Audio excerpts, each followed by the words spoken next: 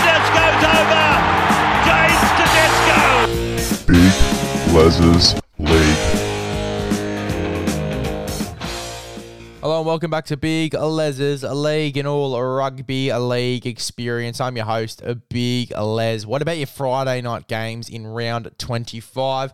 Awesome games to look back on. We'll start off with the Warriors v the Manly Seagulls. What about this one? Obviously, both Dallin Watene-Zelezniak and Jason Starb scoring hat-tricks in this one. Equal scorelines right up until the last few minutes as well. Shaun Johnson being the clutch man he is.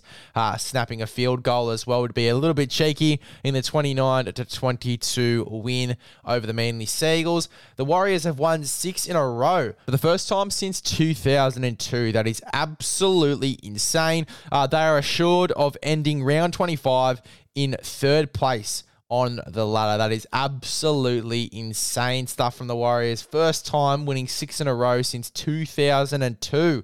Long time. That's 20 years of football. It's crazy to think that 2002 was 21 years ago. That is absolutely insane. I was only born 3 years later. What's going on there? Talk about young'uns.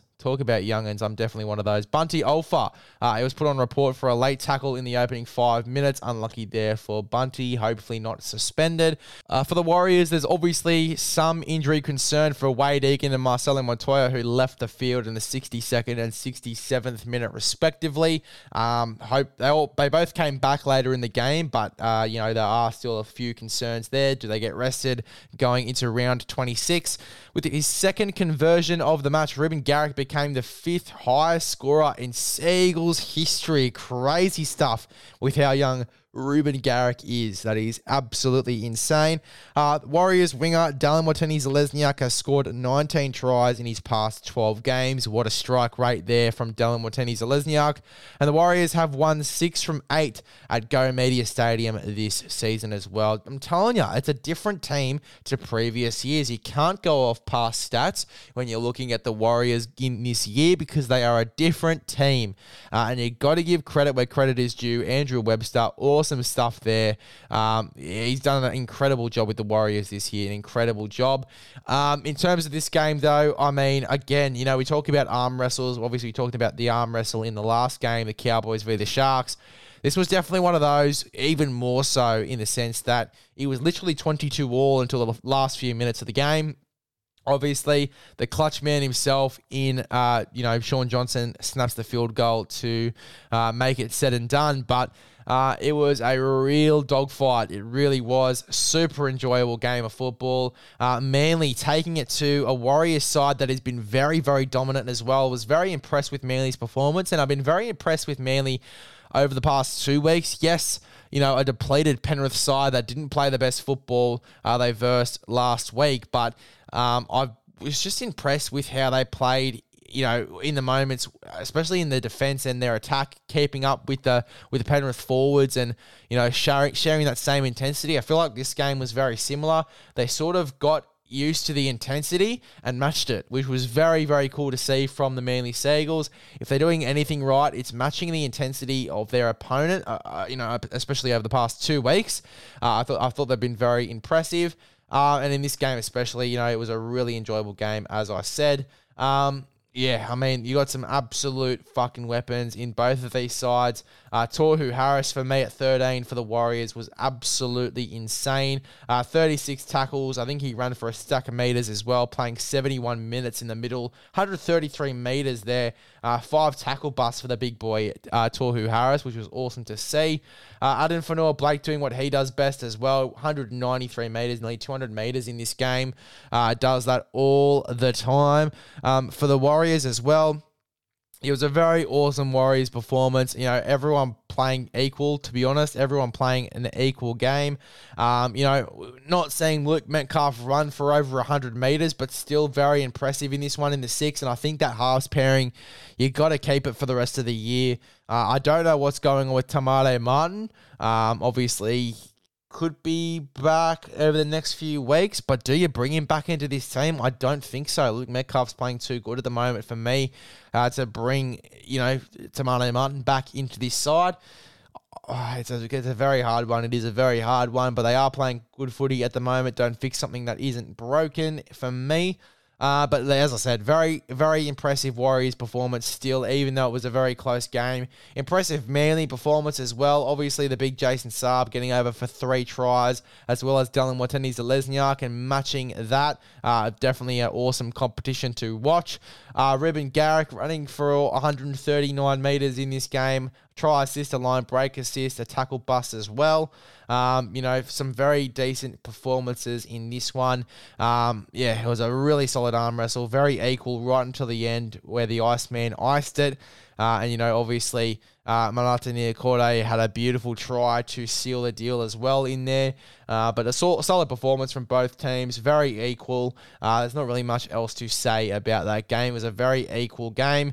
Speaking of inequities in games, the Roosters v.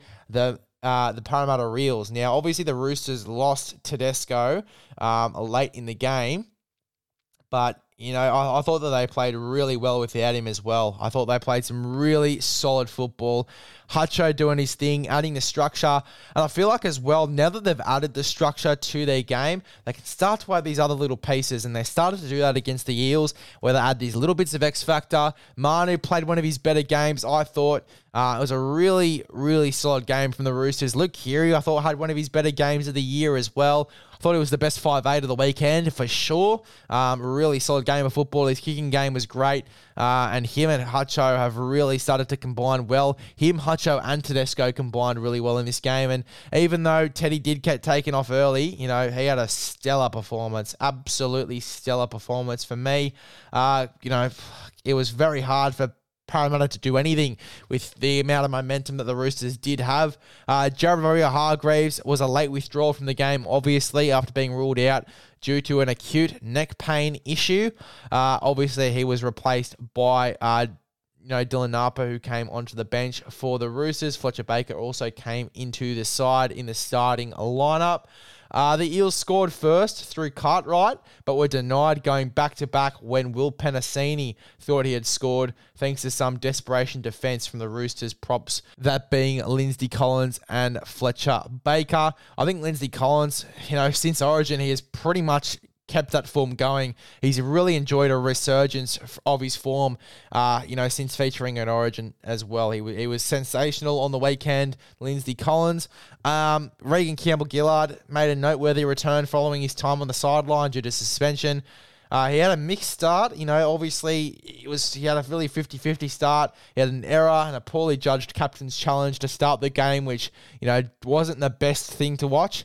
Some charging runs, though, saw him held up over the line, obviously, nearly scoring a try. Ran for 199 metres, though, so a solid performance still. Other than that, for the Eels, it was really hard for them to get into this game, which was really disappointing. Dylan Brown at halfback, he just couldn't get this side on a roll. His kicking game was quite poor to start as well. I think there was 2 kicks where he got it dead in goal and forced a 7-tackle set. It wasn't the best kicking game. They definitely missed Moses, and I think their finals hopes are over now, unfortunately, for the Eels. I think the Roosters are very lucky that the game they miss James Tedesco is the game against the West Tigers rather than South Sydney. I think it would have evened the playing field if Tedesco was out, since Latrell Mitchell will be out for that game against the Roosters, unfortunately. But yeah, Tedesco is going to be a loss next week. He really will. Unfortunate that he was ruled out in the 62nd minute after suffering a really bad head knock. He was hit by my Mike Acevo as he fell to the ground, with the Eels being placed on report. I don't think he's been suspended, though. I think the only suspended player out of the round was Latrell Mitchell. Swali opened the scoring in the second half and picked up a double thanks to a wonderful pass from Tedesco. Suwali, that's one of the better performances I've seen from him this year. 2 tries in this game and fucking unbelievable under the high ball. Some spectacular catches under the high ball, I should say. He definitely had one of the best performances I've seen from him over the past few weeks, and he has really been poor over the past few weeks as well. He's been really struggling with his form. That was a big game for Suwali for me. Really impressed. He was in the team of the week this week as well, and deservedly so. He was fantastic for the Roosters.